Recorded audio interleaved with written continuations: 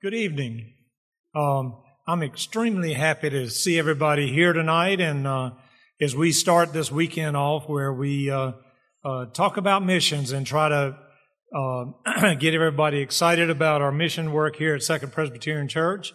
And I wanted to tonight to spend a little bit of time to tell you a few things that the missions committee has been doing. Now,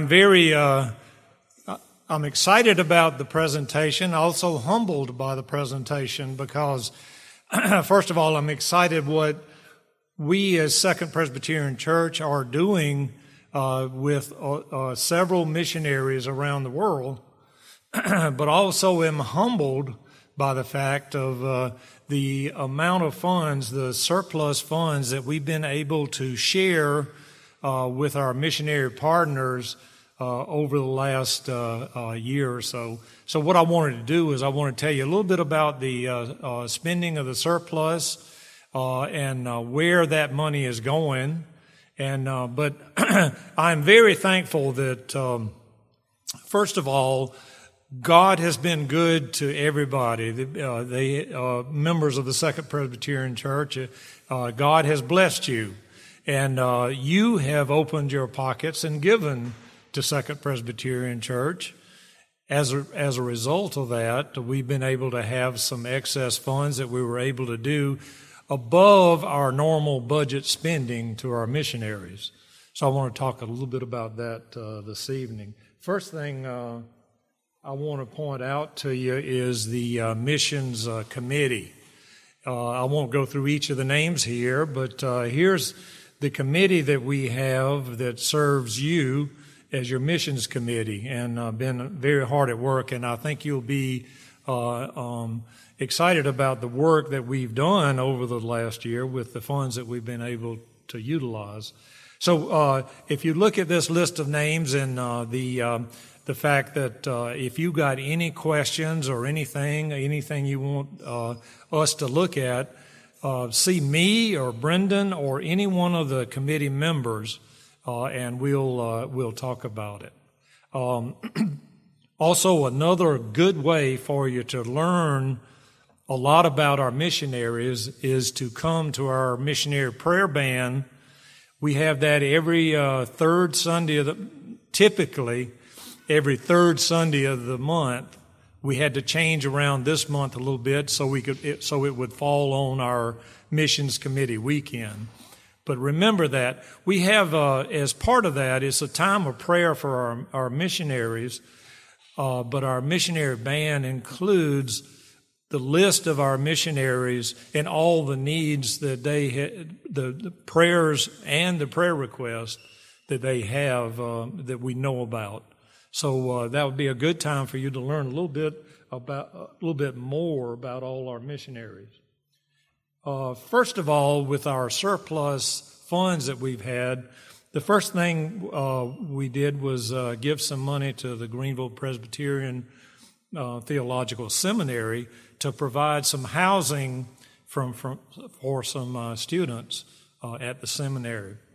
And as I go through these, what we've done with the surplus funds, you'll see that we supplied funds for things in South Carolina and things around the world. And therefore, you see at the bottom of the list, you might not be able to see it because it's not real bold, but it's there. It's our motto of the Mission Committee, for Christ in South Carolina and the world. So remember that as we go through this. As I said, we gave some money to the seminary for some housing. Also, our local missionary partner at Emmanuel Upstate, which we've been supporting for a number of years. I don't know if you've ever been to their church. They have a nice church building, but it was very hard to park around there. And the Lord provided a parking area for them, and we were able to supply some funds for them to be able to purchase that property. So now there's a lot more room there for parking, and it's not you don't have to park on the streets there. The other thing that we did is our Our good friend Greg Singerland from Come Over and Help provides a lot of information and a lot of funds to churches and church members and evangelists in the Eastern European bloc, which they have suffered significantly. They there's a lot of people in need in that area. Plus, you add on top of that the war that's going on in Ukraine. So we were able to help them and to provide some funds for them. And there's a lot of heartwarming stories about what goes on in these countries where they have very little, so forth. This Come Over and Help, I just want to give a little, just brief history of this. This organization was started where they were smuggling Bibles behind the Iron Curtain. So it's gone from that to now supplying needs and supplying help to the churches there in the Eastern European nations. One of our newer missionaries in Okinawa, Japan, Okinawa Covenant Presbyterian Church, we were able to supply some needs for them. They just getting organized, and we were able to supply significant funds for them to have hymn books and Sunday school supplies and Bibles and other types of material. Another thing that you will hear a lot more of this year, because we started last year with some funds to the Malawi Reformation network to supply pastors to churches in Malawi. Like I say, you'll hear a lot more about that over the weekend and over the coming year, because not only were we able to supply funds from our surplus, but we also included them this year in the 2024 budget. A lot of you probably have used sermon audio. Sermon audio is a very good tool that you can use to go in and get sermons on different subjects and so forth. Well, we were able to supply some funds to them to be able to buy the necessary storage and so forth to be able to continue supplying this. Because, I don't know if you've used it. I've used it before myself, and it's a very good tool when you're looking for something in particular. So we were happy to be able to supply some funds to sermon audio. In the EPQ, Andy Young at Oxford Presbyterian Church is one that we've been supplying, and you know the story behind the being able to get them to move into the Northgate Hall church building. Originally a church building, converted to a restaurant, and now converted back to a church, which is a blessing. I've told this story a number of times. The first time I went over to England and I saw a number of church buildings that were being used for restaurants, for home supply stores and so forth like that, it just broke my heart. So to be able to work with them and to be able to work to get them into this church building right in the middle of Oxford was good. About the time that we finished that work, the house at which the church was renting for Andy Young, his wife, and 4 daughters, the owner of the house decided he wanted to sell it. So it was a opportune time for us to go right in and help the church there in Oxford to be able to purchase this house, so for Andy and them to stay at. Real nice house. I've been to that house, and I think there's several here that have been to that house also. But we were able to help them to be able to get that building. Now here is a number of other smaller gifts that we gave out. I won't go into a lot of detail in each one of these, but a couple of things I want to say is, in particular, I want to talk about the 3 pictures you have there. The first one up there of the group of children, that's from the Christ Covenant orphanage in Manipur, India. And just think about these children. They start off life, not having any parents. They go to this school, they go to this orphanage, and it's in a country that's very dark spiritually. But these children get to hear and learn about the gospel of Jesus Christ. So that's a heartwarming thing for me.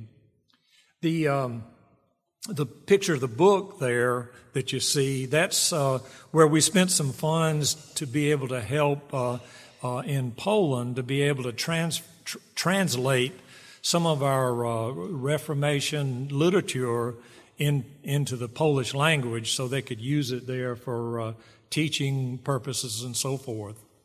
And the very bottom picture there, that comes from Haiti. I was asked at lunch today about how things are going in Haiti. And,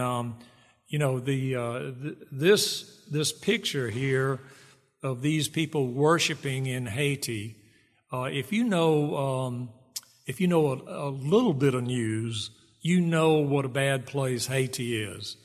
It's politically extremely corrupt, spiritually a dark place, and also very hard from nature impacts with hurricanes and storms at sea.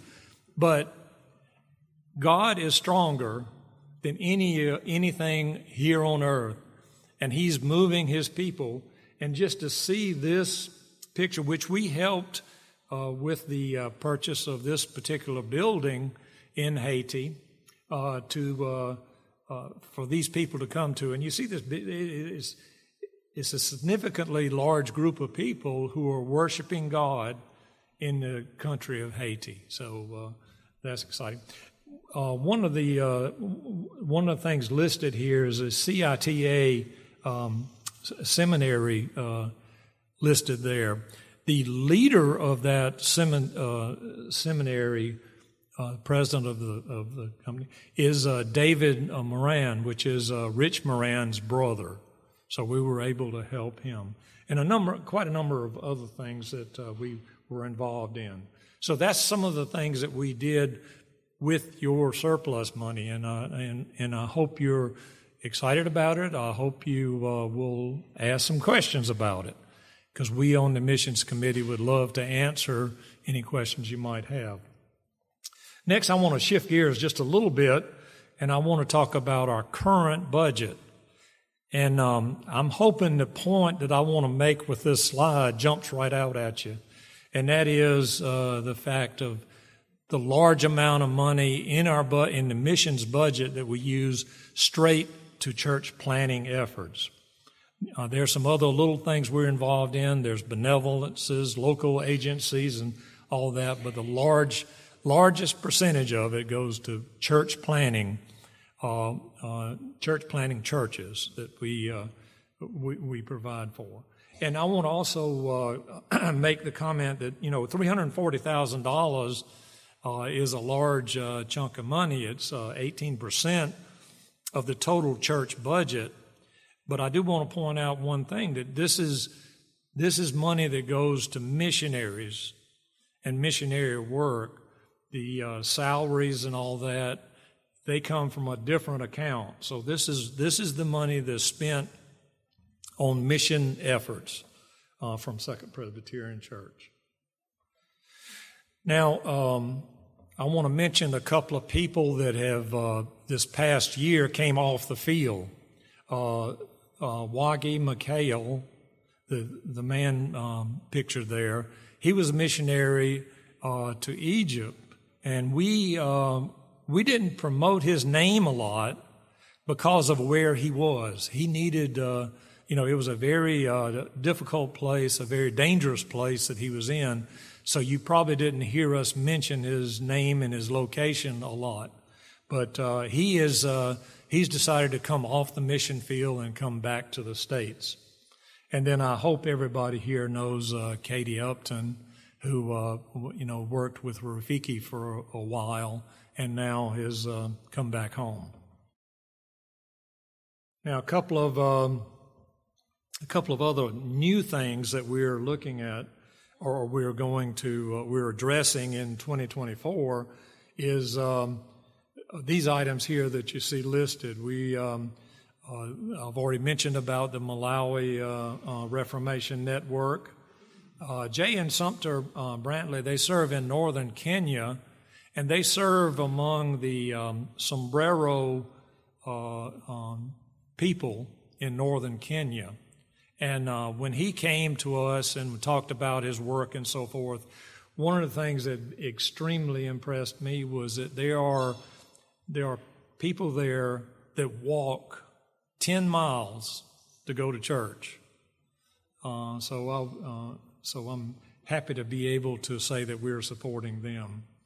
And then Alex Dreyer, serving in the South Pacific area.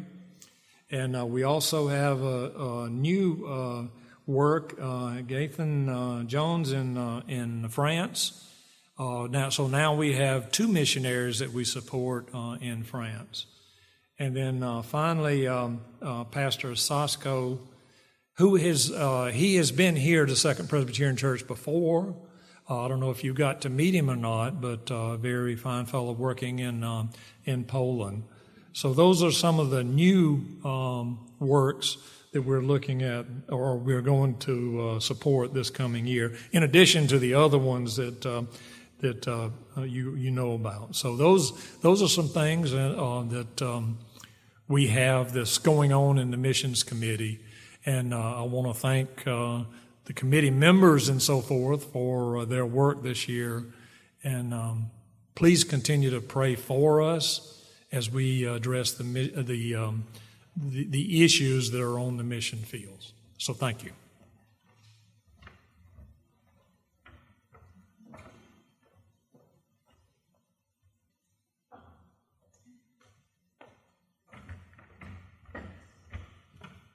Well, let me extend my great thanks to Hugh Player, our chairman of our missions committee, and all the members of the missions committee. I think you probably got the correct impression that they are not dabbling at this. Second Presbyterian Church is committed to the Great Commission. We're committed to that here in Greenville with the whole way we view our whole ministry.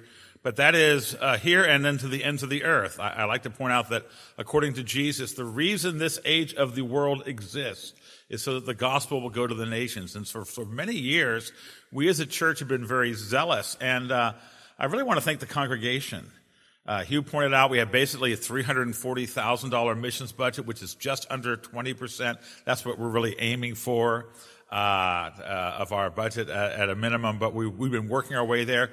But one of the exciting things in our church is for many, many years now, if the annual budget giving is over the needs of the church, 50 cents on every dollar goes to missions. And as you saw, that's really wonderful because that allows us, we have a lot of people who we give regular support and we're generous contributors. They have others.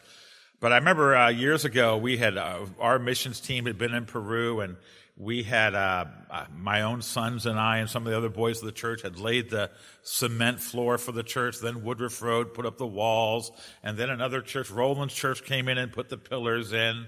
And we built the church. They ran out of money when they got to the roof, so you can't. The people couldn't worship in the church without a roof. This is right outside Cajamarca. And we had surplus funds, and we were able to write them a $27,000 check to put the roof on the church, and the church was able to worship. What a privilege it is for us as a congregation.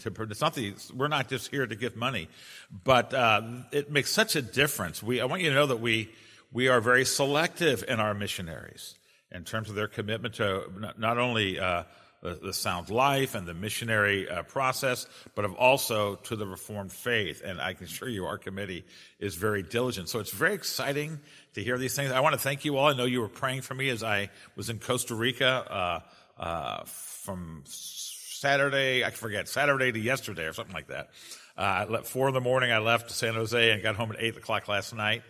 And it's just the need of our generation. If you ask me what is the greatest need in Christendom, in worldwide Christianity, it is for sound churches, particularly in places where the gospel is spreading or there has not been a presence. Costa Rica is another nominally Roman Catholic country where the churches and that means it's all the things that we do. That means we have to have people evangelize. It means we have to have pastor training going on. We do a lot of that. Then we have to support the actual pastors and then the partnership with that. It's such a thrill for us. If you've not been on one of our short-term trips, I want to encourage you to go. We pretty much every year we go to Cajamarca. We have a very extensive partnership with Alonso Ramirez and the EAPEPA,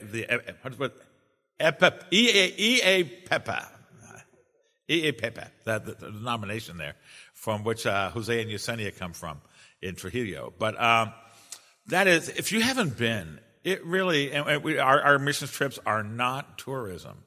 Often they are back-breaking labor coupled with VBS. Women of our church have the spiritual gift of foreign language VBS. And we form relationships. And so all this is me saying how we praise the Lord, not only for the really diligent work of our missions committee, and you notice the regular prayer times and the information, there's communication going on. I want to encourage you to do those. But then the generous tithes and offerings of the congregation that allows us to be, in some respects, in our own little way, a very strategic partner with exciting things going on around the world in the spread of the Reformed faith and the gospel of Jesus. So now that's not my purpose for being up here. I just can't help myself. I've been asked to introduce the speakers. And our speaker tonight is Reverend Roland Barnes, who for over 40 years was the pastor of Trinity Presbyterian Church in Statesboro, Georgia. Roland, with preachers at his side, they planted that church. And some of you will know, our much beloved youth pastor, Jim McCarthy, is now the pastor there with Jordan and their children. And so I was talking to Jim on the phone the other day. After 42 years, it ceases to be a church plant. And now, about 42 years of faithful ministry. Let's just give a hand to the Barnes for that great example of faithfulness. Yeah, along with his sterling personality and Peach's many gifts, Roland has also been a very significant player, particularly in Spanish language missions, and particularly with Peru Mission and with our partnership with Alonso Ramirez in Cajamarca, although he's been to Trujillo many times. Roland allegedly speaks Spanish. Now, I say that because up here people say, did you know he's fluent in Spanish? When I ask the Peruvians that, they're not quite sure he's fluent, but he's passable in Spanish. By the way, in 3 weeks I have the privilege of going there and being there. But Roland has really been a leader, and we came into this as long before I came. I've been here 17 years, and we were involved with Peru Mission during that whole time. And he is retired from his church and is now in retirement as the missions director for the Cajamarca, Peru work. And so, Roland, you've been a great friend of this church, and you've been a great leader. I'm going to do Bill VanDoodewaard before you come up, though. So I suppose I should have done this one first. He's going to be followed by Dr. VanDoodewaard, and you're going, isn't he in our church? Why is Bill VanDoodewaard speaking? Well, he comes on behalf of the Malawi Reformation Network. And I was up in East Lansing, a place you might not expect me to be if you know my personal background. But I was very well behaved because we won. But and I've been there a couple of years because of a conference I'm involved with, and I met at University Reformed Church in East Lansing, I met some of the men with the Malawi Reformation Network, and I know that Bill, particularly with before coming here to Greenville, where he's professor of church history and he's the academic dean, but he was also at Puritan Reformed Seminary up in Grand Rapids, and he has an involvement with that. I have to say I'm very excited about what's going on in many places in Africa. And one of those places is Malawi, and we're going to hear a report from Bill, so I won't spread my limited knowledge on the subject when he's going to give us extensive knowledge, and he'll be preaching as well during the conference. But we're so excited to be connected to the Malawian Reformation Network, and we're going to hear about that great work tonight. Now, Roland, let me read my instructions here. Roland, would you come now and speak? No, it's Bill VanDoodewaard now. So, Bill, you are up. I did it right.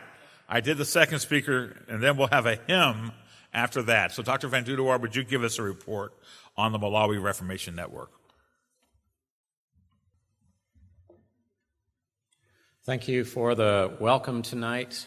It's great to be able to share with you tonight a little bit about what's going on in Malawi and some of the background there. And as we think about those things, I was thinking of just how richly blessed we are here at Second.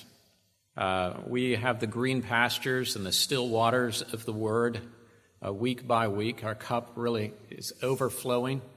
It runs over. And we have such a great joy in knowing our great God and Savior, worshiping Him, and knowing His grace and mercy to us. And so how wonderful that we could be used to seek to multiply the same faithful gospel ministry around the world.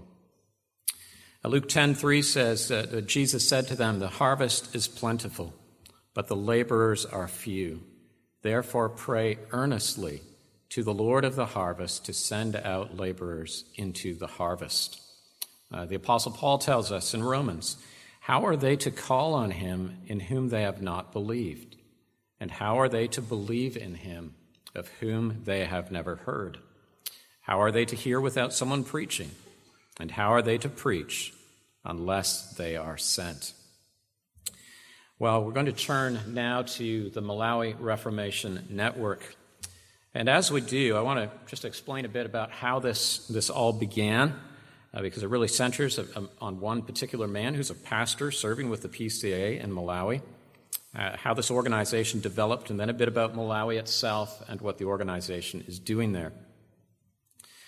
Well, it all began in 2014 in Grand Rapids, Michigan. At that time, I was serving as a seminary professor, but also helping plant an ARP church in downtown core of the city. And a young Presbyterian couple from Malawi who were seminary students arrived in Grand Rapids. And as we got to know them, they got to know us. He became an intern at this church plant in the city of Grand Rapids, Michigan. And Convex and several other men as interns with me worked there. It was sweet times in gospel labor together, seeing a young church plant begin to form through evangelism, both from mature believers wanting to see the gospel advance, but also many from the community. It was an area of both where you'd find homeless people and upscale condo dwellers. Well, as it happens with good interns in a church, we found ourselves greatly blessed through this man's ministry. This is a picture of Convex and his wife, Y, and at the time, their two little girls, Eva and Eliana. And Convex, as he grew in preaching the word, was a man really marked by humility, a great reverence for the Lord and his word, and a real Christ-centeredness in his preaching. We love this dear family, and as we talked together through those first 2 years, Convex shared a lot about the situation of the church in Malawi, the reality that his denomination, which was the mainline Presbyterian church in the country of Malawi, was being influenced by prosperity gospel, charismatic movement, and a lot of liberal theology. It's really sadly a sinking ship, though it had once been faithful. And with that, Convex expressed the desire that there might be an alternative created, a faithful denomination planted in Malawi.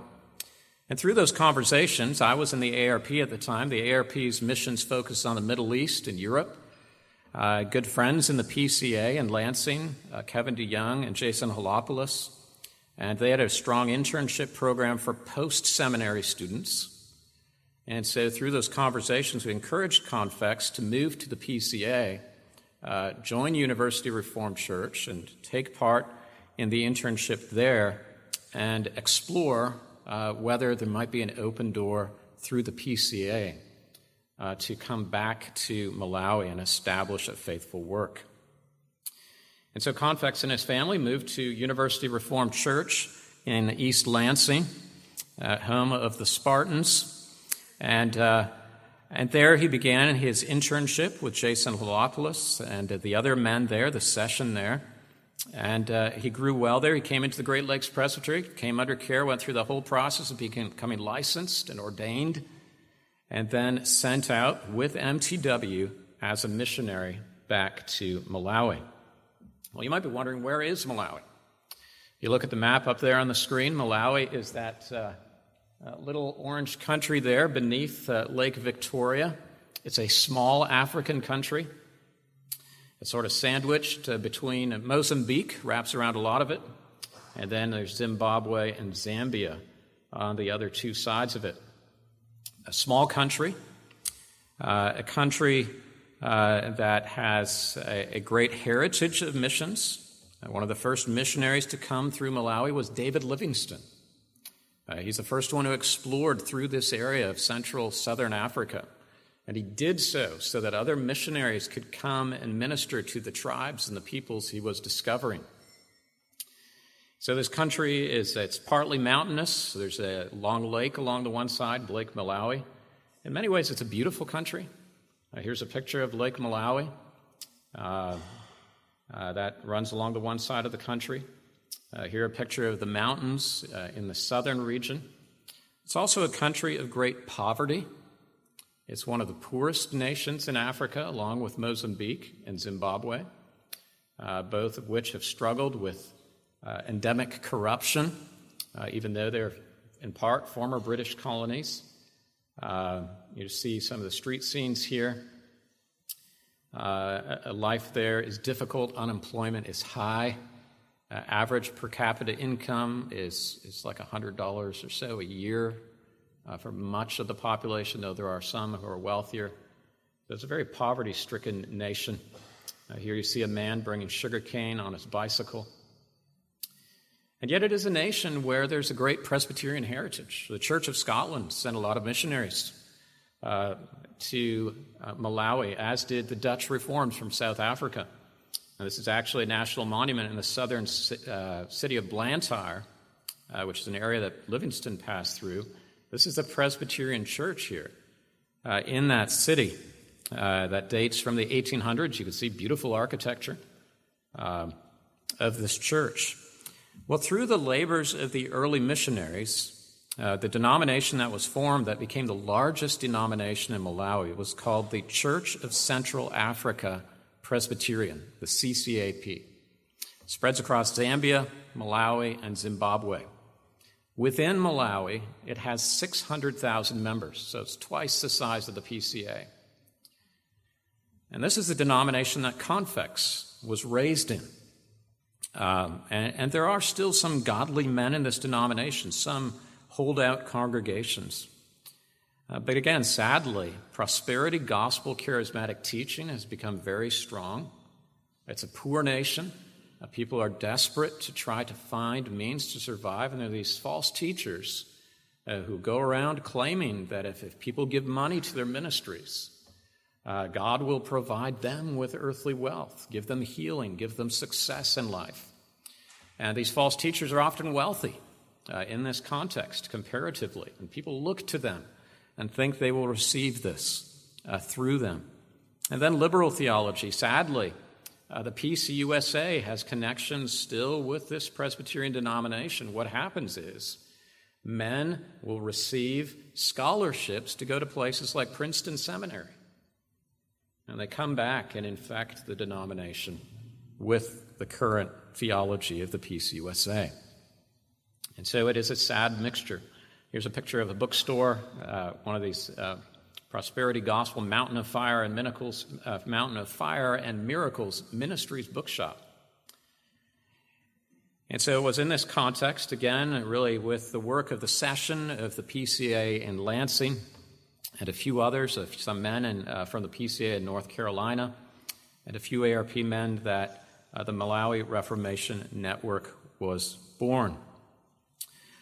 And the desire was to work together with MTW, a church being planted in southern Malawi, but particularly to try to fund the training of ministers for the gospel.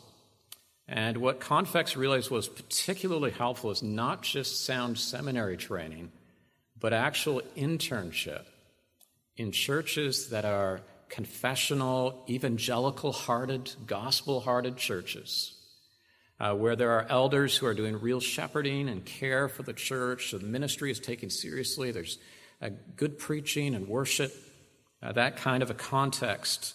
Convex said, it's just so hard to find in Malawi, anything like this.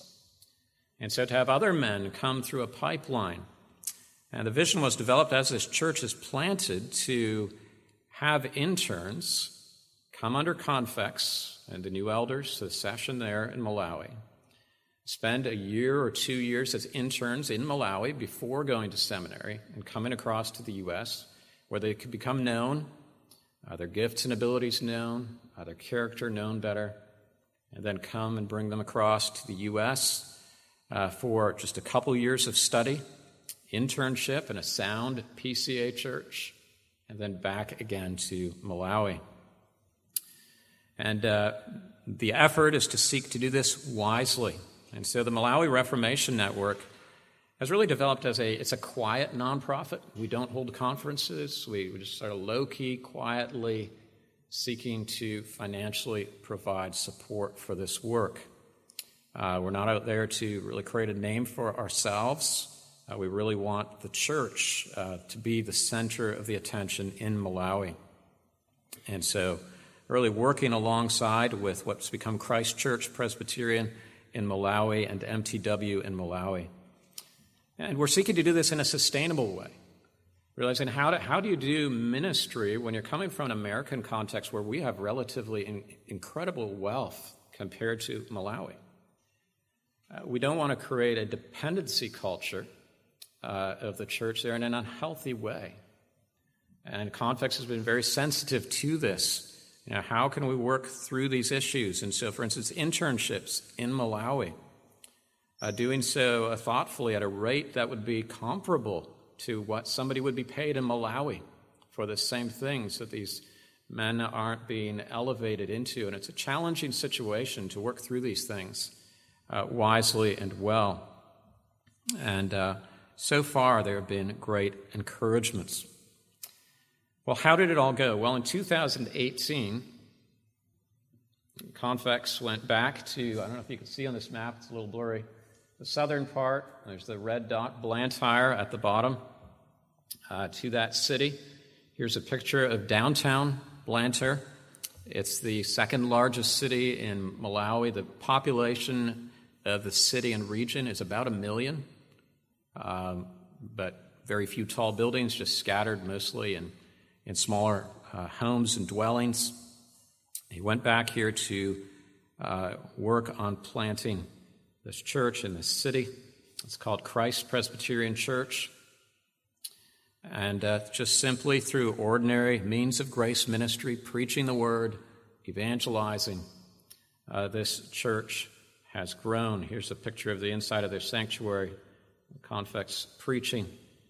And here's a picture about a year ago of their congregation, which has grown. The Lord has provided for them ruling elders, so they have their own ruling elders now, their own deacons. That's a picture of a recent, about 4 or 5 months ago, they ordained 3 men as deacons, so now they really have a fully functioning local church, pastor, elders, deacons.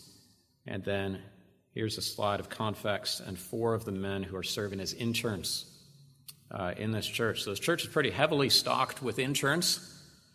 And these men are engaged in campus ministry. There's some university campuses in the city. And evangelism and outreach. Convex said, in Malawi, it's still a country where it's not unusual for people to evangelize. For instance, on a city bus, someone will just stand up and start reading a scripture verse to everybody sitting there, and people will listen. Doesn't mean they're all Christians. Some of them are nominally Christian. There are Muslims there as well. There are pagan animists. Witchcraft is still a big thing in this society, but people will often listen, and they are seeing by the grace of God conversions taking place. Most recent update from this church, I just asked Convex this week, and he sent this note. He said, "We have 2 ruling elders and myself and 3 deacons. The membership is currently 30 adults and about 25 children, but on average we now have 70 people worshiping on the Lord's Day. Currently we have 5 pastoral interns, one of them doing studies online." And then a sad note, just this past week, one of the wives, the wife of one of the elders, was killed in a car accident. And so this young church reeling this week as 2 elders, one of the wives, suddenly lost in a car accident. The first intern who's gone to the U.S. now after Convex is just back on the ground, Sandra, who's on the bottom center here. And so he's just returned, and he's beginning a Bible study group in a new part of the city. And they are praying and hoping that that will then become the beginning of a new church plant. Their vision, their hope, to instill in the congregation a mindset that as soon as we grow enough, we're able to do so. We want to plant another church and reach further into the country. Particularly the eastern side of the country is still heavily Muslim, and so there are great needs there for the gospel as well. And so this church is ministering faithfully. Every year they hold a pastor's conference. This is a picture from last year's pastor's conference there, some of the attendees. And these are local pastors. Some of them are charismatic. Not all of them are necessarily converted. And they're coming nonetheless to hear sound teaching and preaching. And they usually do a mix of somebody from America and then some of the confessionally sound men down in Malawi. And so this pastor's conference. Well, as we wrap up here, I've got a short video clip. It's about 4 minutes long. There's no narration to it. It's a video from last year, a mission trip from University Reformed Church, the PCA in East Lansing, and some of the MRN board members. It really gives a window on the country, a bit more of the scenery, the people, this pastor's conference where they were. I think the younger ones here, maybe some of the older ones, will enjoy seeing the Malawian mouse shish kebabs, which are a roadside delicacy treat near the end of the video. But we're very grateful for your prayerful support of this work of the Lord, very thankful. The Lord's providence, that second is supporting this work. I'd also ask for your prayer. I hope to travel here to Malawi in May for their next pastors' conference. They've asked me to come and preach for that and to encourage the church there later this year.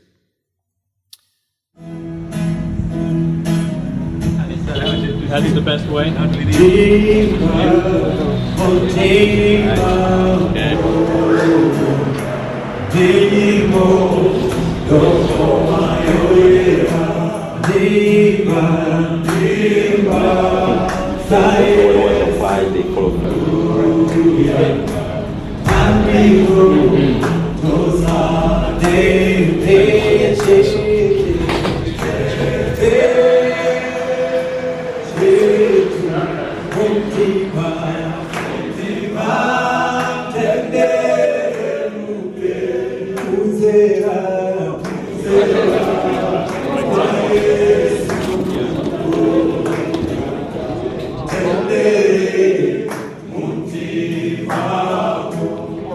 Tanda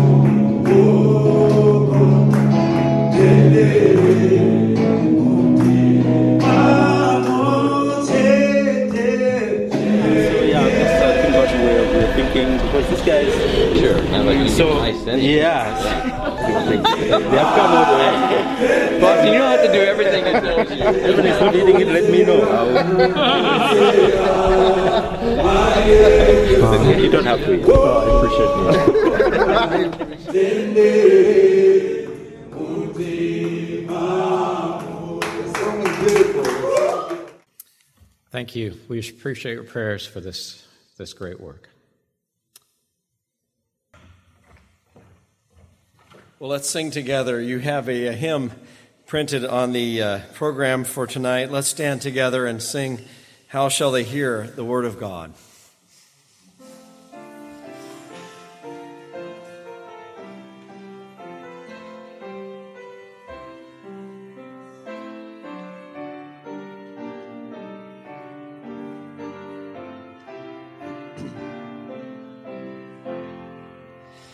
How shall they hear the word of God unless His truth is told?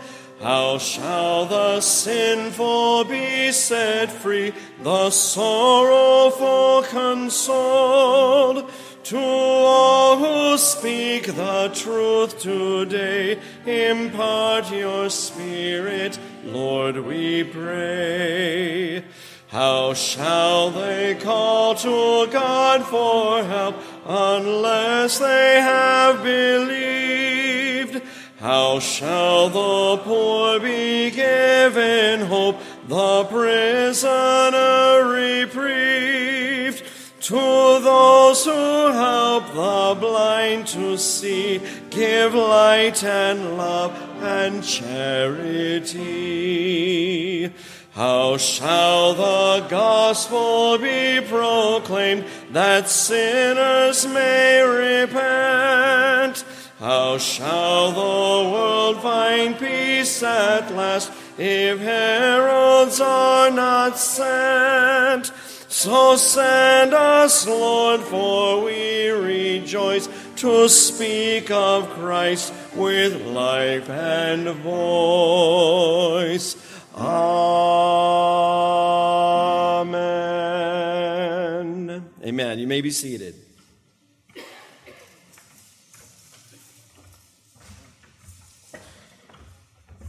Thank you. I knew I was in trouble when I saw Dr. VanDoodewaard brought first a slideshow, and then I knew I was sunk when he started with a video at the end and closed the whole thing off with Mouth shish kebab. I have nothing. So I thought about just staying at the table and not even coming up here tonight. No, but it is a great pleasure to be with you. We have shared several things in common. We also had Jeff Went with us, who came from you to us, and then of course he came back here and then had the stroke. But I'm sure you, like us, are very thankful for his ministry. His ministry is yet bearing fruit in Statesboro, Georgia.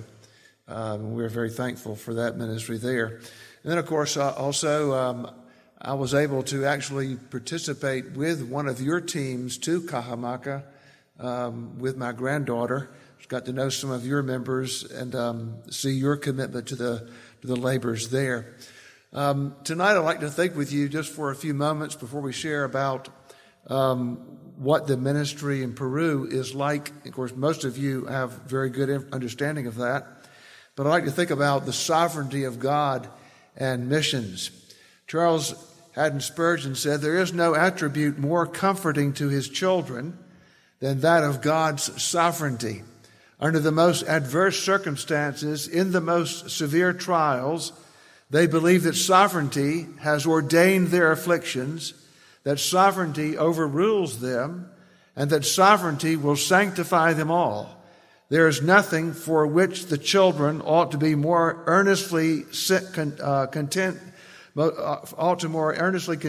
to than the doctrine of their Master over all creation, the kingship of God over all the works of his own hands, the throne of God, and his right to sit upon that throne, for it is God upon the throne whom we trust." Now, God is sovereign, of course, over the mission of the church. The mission belongs to him. The mission belongs to Jesus. It is his mission.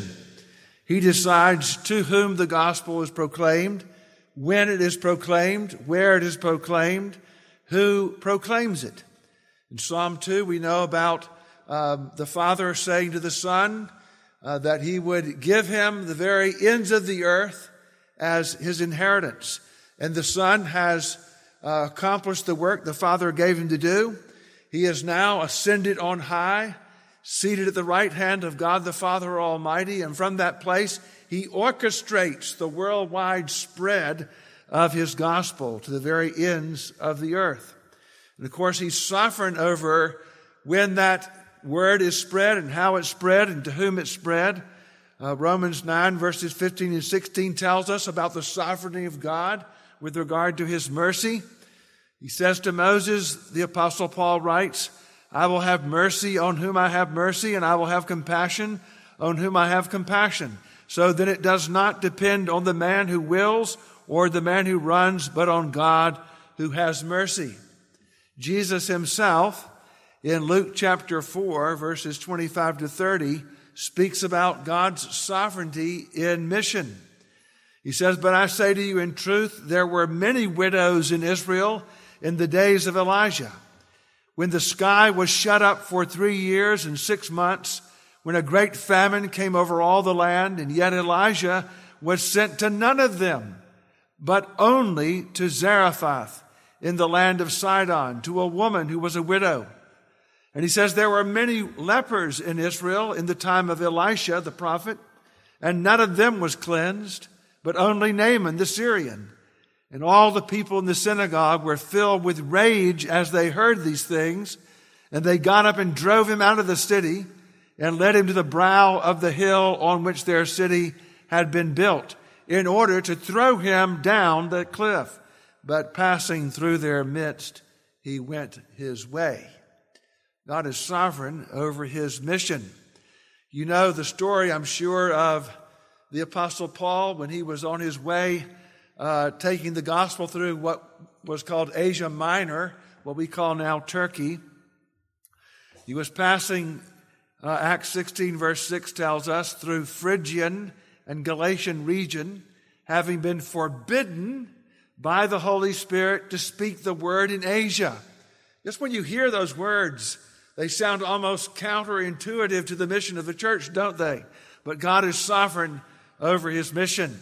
And the Apostle Paul was forbidden by the Holy Spirit to speak the word in Asia. And after they came to Mysia, they were trying to go into Bithynia, and the Spirit of Jesus did not permit them. And passing by Mysia, they came down to Troas, and a vision appeared to the Apostle Paul in the night. A man of Macedonia was standing and appealing to him and saying, "Come over to Macedonia and help us." And when he had seen the vision, immediately, he says, we sought to go into Macedonia, concluding that God had called us to preach the gospel to them. So putting out to sea from Troas, we ran straight course to Samothrace, and on the day following to Neapolis, and from there to Philippi, which is the leading city of the district of Macedonia, a Roman colony. And we were staying in this city for some days, and on the Sabbath day, we went outside the gate to a riverside where we were supposing that there would be a place of prayer. And we sat down and began speaking to the women who had assembled. A woman named Lydia from the city of Thyatira, a seller of purple fabrics, a worshiper of God, was listening, and the Lord opened her heart to respond to the things spoken by Paul. And when she and her household had been baptized, she urged us, saying, "If you have judged me to be faithful to the Lord, come into my house and stay." And she prevailed upon us. The Spirit of God directed the Apostle Paul to the place where he wanted him to go, to the city of Philippi, that this woman named Lydia would hear the gospel, and by the sovereign work of the Holy Spirit have her heart open to the gospel, that she might embrace the Lord Jesus Christ. Christ is sovereign over his mission, and Christ is doing his mission, orchestrating the spread of the gospel throughout the world, even to this very day. What is our Savior doing with his kingdom in this day in which we are living? Where is the Spirit of God directing you, Second Presbyterian Church, to further the cause of Christ? Well, of course, many, many places have you seen. This church is a mission-minded church.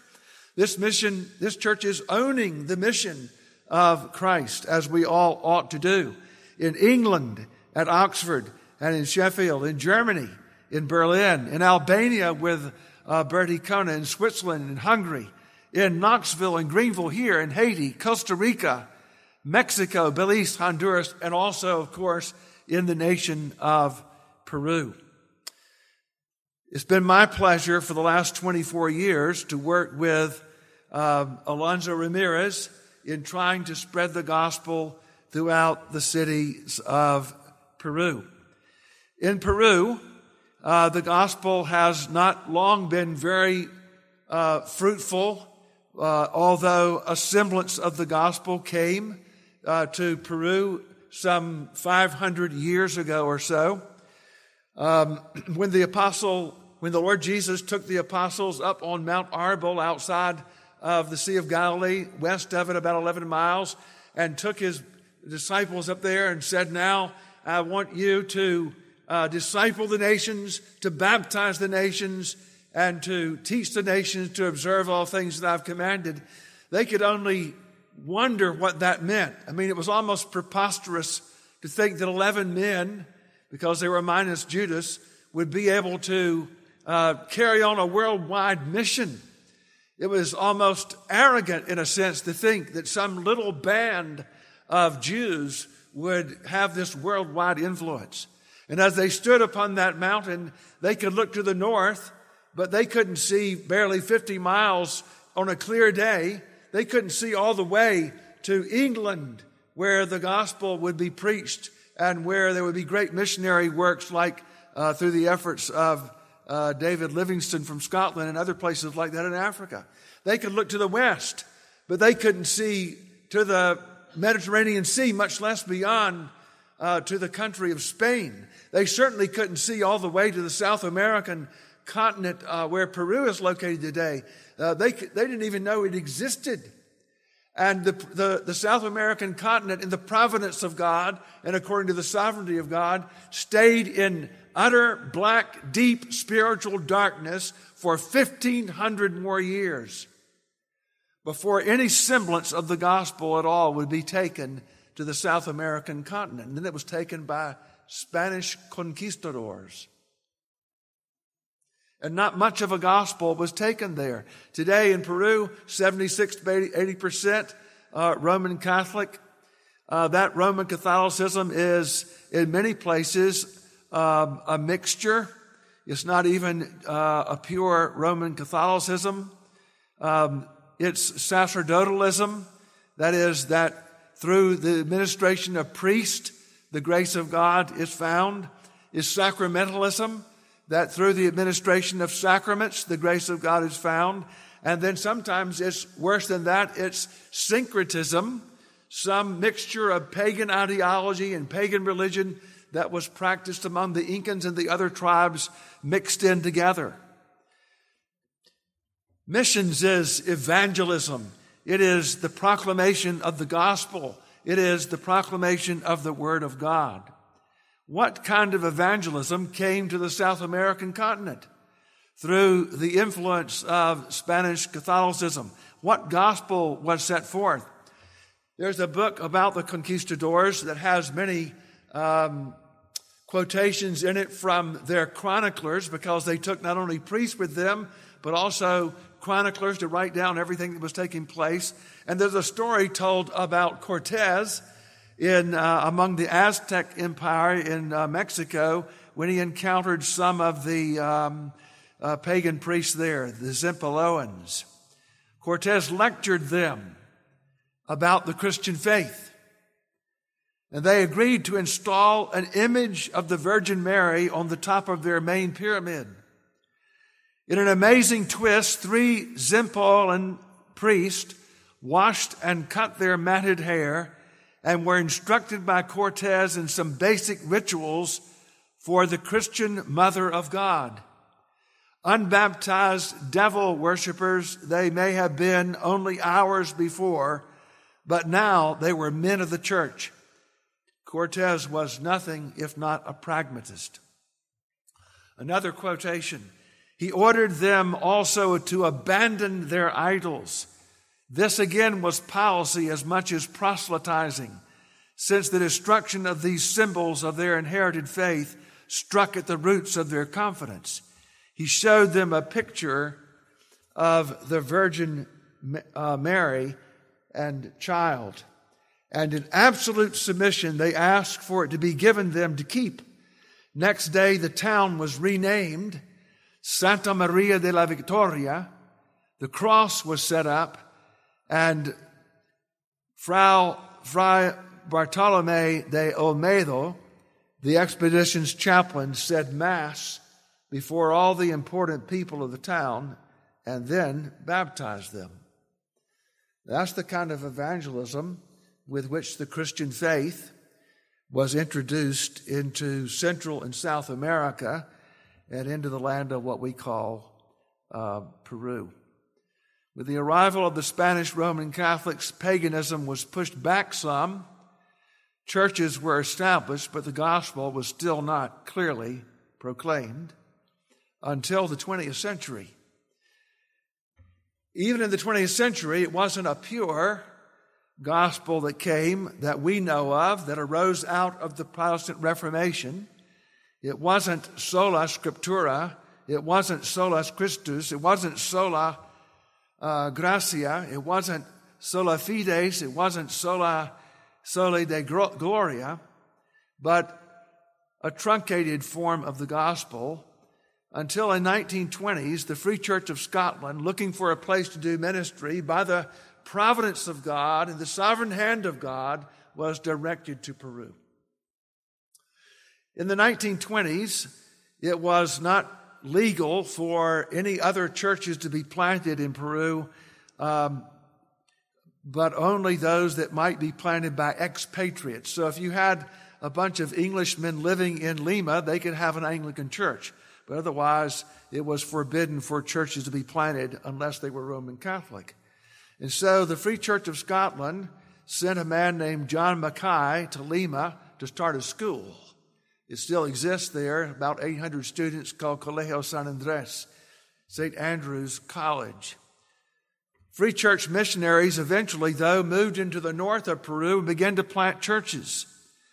And in the 1970s, there was a church, or 1960s, a church planted in Cajamarca, Peru. It's the first Presbyterian church of Cajamarca, Peru, sometimes known as El Batan because of the street on which it is located right in the center of the town. And a university student would be there who was studying agricultural engineering named Alonso Ramirez. And somehow he's invited to a group that was being sponsored by that church and was led to faith in Christ and eventually would be led into the ministry through the influence of that church and the other churches of the Evangelical Presbyterian Church of Peru. As God's providence and sovereignty would have it, Alonso Ramirez was allowed to be a representative for his denomination at a meeting that was sponsored by the World Council of Churches of all places through the participation of a Dutch denomination that was helping out the Evangelical Presbyterian Church of Peru. And while he was in Switzerland, he had the opportunity to go to Scotland to see some of the churches and the missionaries that had helped out the work in Peru. And while he was there, he found out a scholarship was available for a man who would come from Cajamarca, Peru, to begin studies at the Free Church College in Edinburgh, if he wanted to do it. He got the scholarship, and there at the Free Church College, as God's sovereignty and providence would have it, he met a son of this church, Ligon Duncan, and also Duncan Rankin. That's confusing, I know. They can explain it to you. Ligon Duncan and Duncan Rankin got to know Alonso Ramirez, and they thought, this man is special. We need to help him get more training. And so they promised to help him if he would come back to the United States. He returned to Peru 6 years, laboring in Lima, the Los Olivos Church, and then they were true to their promise. They helped him get to Jackson, Mississippi, where he worked on a master's and also a PhD. In 1999, the fall of 1999, I met Alonso Ramirez for the first time in Statesboro, Georgia. And that began a friendship that has lasted for 24 years. Alonso had collected some American missionaries to return to Peru with him in order to begin a revitalization and church planting movement with his denomination, the Evangelical Presbyterian Church of Peru. One that would bring into Peru, maybe for the first time with the energy that it has, an understanding of the gospel of God's free grace through the Lord Jesus Christ, the sovereign grace of our sovereign Lord. During the last 24 years, many churches have been planted. Some of you have been a part of that. The first church, when I was there in the first trip in January of 2000, I preached on a dirt floor in what is now a 4-story building, the second Presbyterian church in the Los Rosales area that's not far from Alonso's home. Now there's also another church which you helped make a reality in Quiritimayo. And then there are, of course, other places as well to revitalize churches at Hualqui and San Jose, where you worked last year, and another church up in the mountains, Manzanamayo. And then there were the churches in Trujillo, and then a new work in Chulucanas, and another work now, I think, in San Vicente de Paul that is just getting started. Alonso has been involved in university ministry, helping to reach students with the gospel. Translation work with an organization called Clear. He just finished translating the commentaries of John Calvin on the Psalms for the first time ever, existing now in the Spanish language.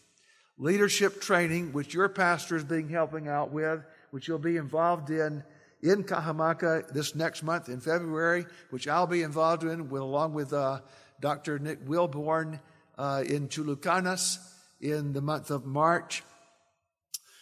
Church planting work, and then, of course, what you're helping out with right now, the Peru Educational Project with Jose and Yesenia Barriga.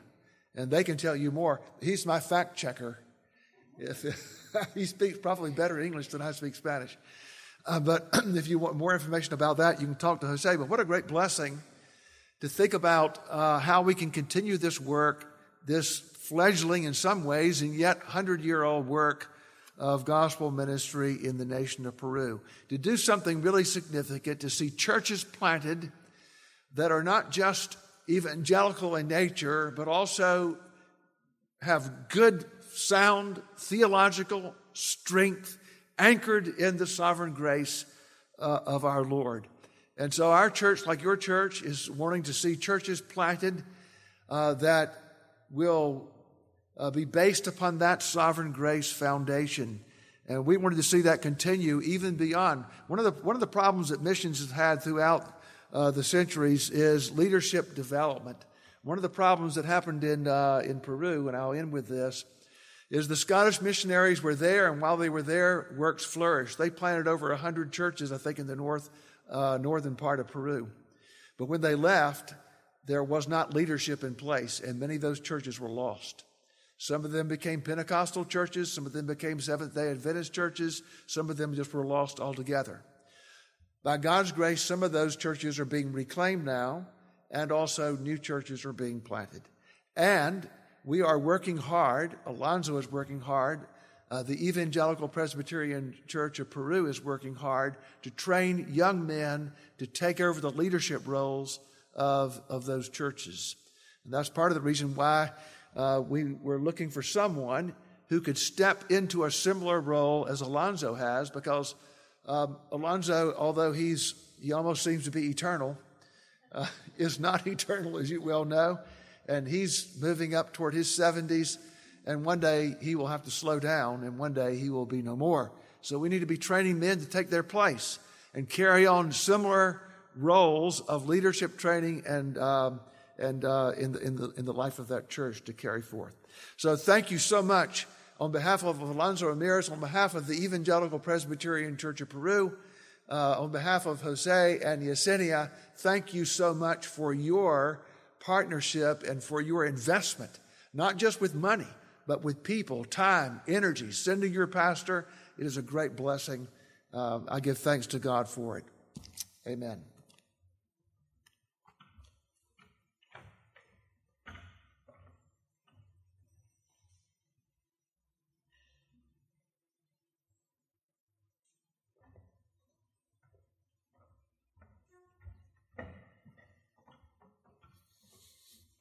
Okay, thank God for a good evening, a good start for our missions weekend. Before I go to prayer, close us in prayer tonight, I want to mention one more time the mission prayer band that'll be Sunday afternoon at 5 o'clock in the chapel. Please come. That's a great opportunity to learn a little bit about our missionaries, some of their needs, some of their praises, and just some of the things that are going on around the world. So put that on your calendar, please. Now let's close with a word of prayer. Our great Heavenly Father, we thank you for this weekend that we've set aside to think about missions. Father, I thank you for that. I thank you for the fact that you told us to go into the world, but you also told us that you would be with us as we go. So, Father, I thank you for the many blessings you've sent our way so that we can send to those who are out in the field in various places.